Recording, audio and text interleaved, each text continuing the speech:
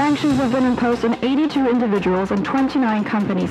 German payment provider Wirecard went bankrupt on Tuesday. Russia has launched an unprecedented disinformation campaign against... Billions of dollars have been found in various offshore accounts. Welcome to Integrity Insights, the Berlin Risk podcast. Hello and welcome everyone to the very first episode of the Integrity Insights podcast from Berlin Risk. Berlin Risk is a Germany-based corporate intelligence and compliance advisory firm, and in our brand new podcast, we will be discussing the latest developments in the fields of compliance, sanctions, political risk, cybercrime, and much more. Shady actors have been able to circumvent anti-corruption efforts through the use of anonymous companies time and time again. Access to beneficial ownership data is really vital, basically, in identifying and stopping corruption or the flows of dirty money. It was actually the Panama Papers scandal that broke in 2016 really shed light on the scale and the dimension of the problem of intransparency. In today's episode, we will discuss the topic of corporate ownership transparency. This is because transparency is very much in the center of everything we do at Berlin Risk. And there have also been some very significant developments in the European Union with regards to corporate ownership information, beneficial ownership registries, and so on. My today's interview partner is none other than Jennifer Hanley-Giersch, a managing partner at Berlin Risk and an expert in the field with more than 20 years of experience. This will certainly be a fascinating conversation, and I'm personally really looking forward to it. So let's get started. Hi, Jennifer. Thanks for being here today. Hello, Philip. Good morning. Great to be here. Thank you. So before we jump into today's topic of corporate ownership transparency, could you maybe please tell us a little bit about your background, your career path, and what you do at the moment? Yeah, I'm very happy to do that. Yeah. So I'm a managing partner at Berlin Risk, and I've been working in the investigations business for 22 years now, conducting mostly in-depth due diligence globally into potential investment targets and business partners, working both for corporations and public institutions. I'm also involved in providing training to anti-financial crime professionals and supporting various organizations in how to implement regulatory requirements, as well as in building actual anti-financial crime compliance programs.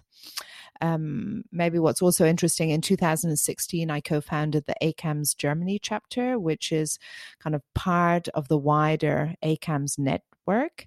And ACAMS is the largest association of anti-financial crime professionals globally. It's got some over 100,000 members now. But I'm also involved in working groups here in Germany.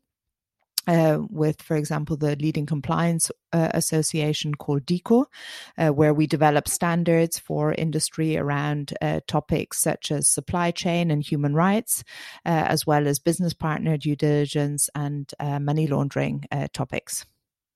So really everything that we're doing at Berlin Risk and everything that's kind of accompanied my journey has been kind of driven by the quest for transparency. So it's really great to be here talking about this topic. Thank you, Jennifer, for this introduction.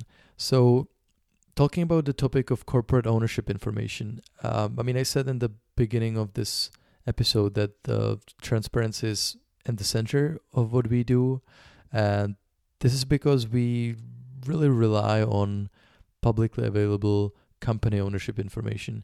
And we will discuss a little later on how the availability of this information has changed throughout the years in the European context.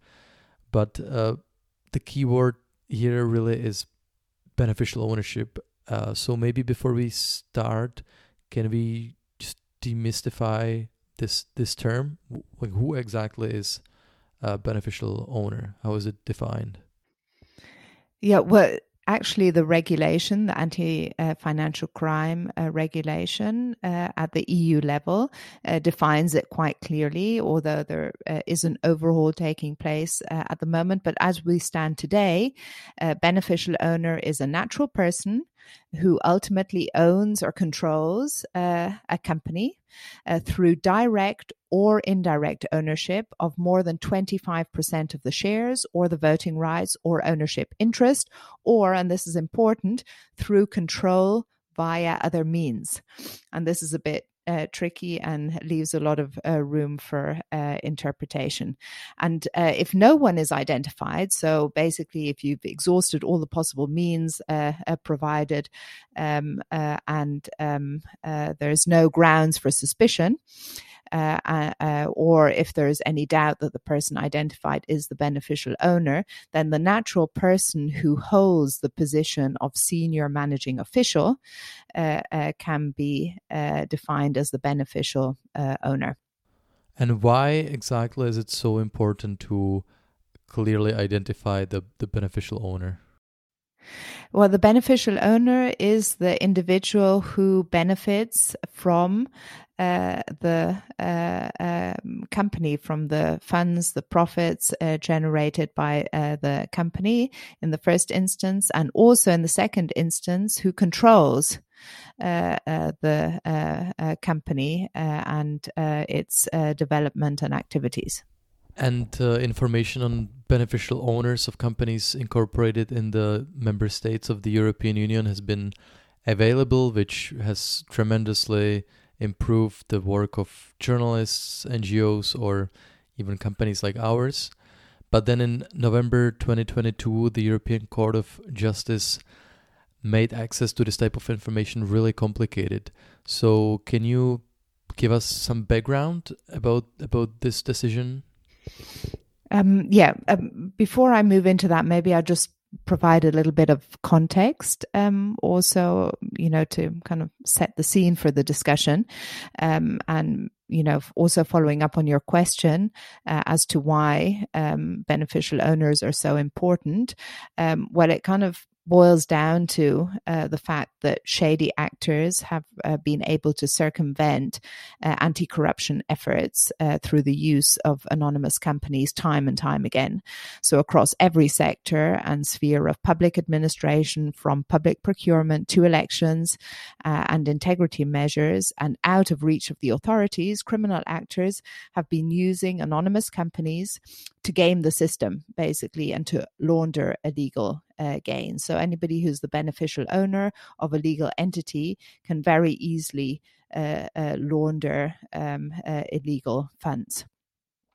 Now, NGOs and investigators have been raising this issue for many years now, but with limited legislative effect and many setbacks, actually. And it was actually the Panama Papers scandal, which you probably remember. I think that really kind of drew everybody's attention to the topic that broke in 2016, really shed light on the scale and the dimension of the problem of intransparency linked to legal entities as never before, really, and kind of catapulted this topic to the fore of the global agenda. Now, some countries and international bodies began to adopt measures to increase transparency in corporate ownership by establishing what we call these beneficial ownership registries. And now, coming back to your question, the EU was really something of a pioneer on this front. So already in 2015, the fourth EU anti-money laundering directive actually required all member states to publish central beneficial ownership registers with accurate and up-to-date information on the real owners of companies.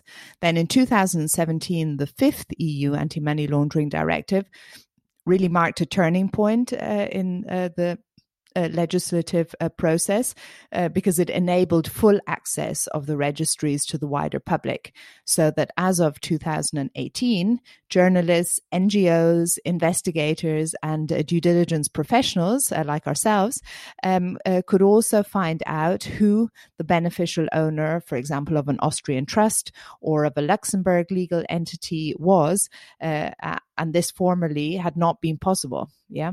So this was was really groundbreaking. And Jennifer, this was a decision on the EU level that all the member states had to implement, right? That's right. That's right. So, in fact, by 2019, the transparency registers had really been implemented effectively across the EU, enabling access to ownership information on companies in all EU member states. The UK, Liechtenstein, and Switzerland, who are not members of the EU, also implemented the registers. Like I say, the implementation was really recognized as a giant step towards improving transparency across the EU. Of course, it was very much still work in progress. And even last year, by the implementation deadline in Germany, for example, not all companies had been registered in the transparency register, but at least 50% had. So we had a lot more data to work with than we had before. And then, as I already mentioned earlier, the European Court of Justice effectively invalidated access to the beneficial ownership information in the European Union. What I wonder is, did this come completely out of the blue, or was it something that you expected based on, previous development, or did it just surprise everyone, including yourself? Yeah, this is a really good question, Philip. And I must say, it did come as a surprise, in the sense that, we didn't see this coming. We weren't aware of these cases being filed in the background. But, we've seen time and time again how access to registers helps to uncover shady dealings. If we look at the work of the OCCRP and other investigative journalists. So therefore, access to beneficial ownership data is really vital, basically, in identifying and stopping corruption or the flows of dirty money. And the more people who are able to access such information, the more opportunity there is to connect those dots and to make illegal activity public. So when the fifth EU AMLD came into force in 2018 and guaranteed this full public access to beneficial ownership information, meaning that information on companies' real owners was available and enabling investigators to better navigate these complex ownership structures. There were obviously groups of people who were very unhappy about this. The corrupt and the criminals and their gatekeepers, so lawyers and corporate service providers, supporting them in hiding behind anonymous structures, really were unhappy with this development, and they raised issues such as increased security risks, like kidnapping, for example. And so what did the European Court of Justice actually decide in November 2022? Well, in November 2022, basically it all goes back to a kind of a case filed by a guy called Patrick Hansen. But, we can come to the stories of that later. But basically, he and some other individuals applied to have their names excluded from the Luxembourg Business Register, citing these said security risks. And instead of assessing the materiality of the claim and how the law in the country defined exceptional circumstances, or maybe the right to exception, the courts in Luxembourg referred the case, which disputed the compatibility of this provision for AML-CFT with the right to privacy, onto the EU Court of Justice. And on the 22nd of November, a date that you mentioned already, the European Court of Justice ruled that Article 1 of the Anti-Money Laundering Counter-Terrorist Financing Directive, according to which beneficial ownership data must be accessible to all members of the public, as invalid. And it stated that the provision violates Article 7 and Article 8 of the EU Charter of Fundamental Rights. Okay, and so what kind of impact did this decision have on not just the individual European member states, but also the ownership transparency landscape more broadly? Yeah, I mean, this was had enormous implications across the EU for the UBO registries. On the 23rd of November, so already one day after the European Court of Justice decision, the Dutch Minister of Finance put the disclosure of information from the UBO register on hold straight afterwards and suspended the ability to access the Dutch UBO register. It was followed by Luxembourg, Austria, Belgium, Malta, Ireland, and Germany, which announced that it shut down public access to the Transparenzregister on the 30th of November. So a lot of states moved quite quickly on this, whereby the obliged entities, those who were obliged to comply with the anti-money laundering, terrorist financing regulations, they still had to continue fulfilling their legal obligations to consult the UBO registry before entering into a professional relationship. So basically, we went back to the previous version, like you said, of the fourth EU AMLD that allowed access only in the case of legitimate interest. So obliged entities had a legitimate interest and could therefore access the UBO registry. But it basically made it very difficult and bureaucratic for the public and journalists to access that beneficial ownership information. And can you explain why certain countries, you mentioned Germany or Malta, why they reacted so quickly to the ruling, and others have really not reacted until this day? Yeah, well, I think, countries like Germany, they have very strong privacy laws, and, privacy has always been a really important in Germany. So that's probably one of the reasons why they did that so quickly. But yeah, now we're waiting to see what's going to happen within the context of the EU anti-money laundering regulation, which is currently being negotiated at the Council and is expected to come into force at some point this year, maybe over the summer, maybe in the autumn, and that will provide more clarity on the way forward. Okay, I'm getting a bit confused. You just mentioned anti-money laundering regulation before we spoke about AML directive. What is the difference between those two? Well, previously, with the anti-money laundering directives, they were implemented by each member state of their own accord. And each member state had 2 years to transpose any anti-money laundering, terrorist financing directive. But now, in the interest of harmonization and also in the interest of having common standards across the EU, the next piece of anti-money laundering, terrorist financing regulation will be a regulation which will be implemented across the EU in a harmonized fashion. So each country will have to implement exactly the same requirements rather than each country interpreting the directive as they see fit. Okay, that makes sense. Let me just ask you this one last thing before I let you go, because I really wonder, how do you view the future? I mean, I understand that you cannot really predict the future, but I mean, there has been such an incredible push towards transparency in Europe in the recent years, and then this development has been really such a move against the grain, and I wonder if you see it as just a speed bump on the road, or a much more like a significant event with a long-lasting effect. Yeah, I mean, I think the European Commission is still very much committed to ensuring transparency and to improving transparency of legal entities across the EU.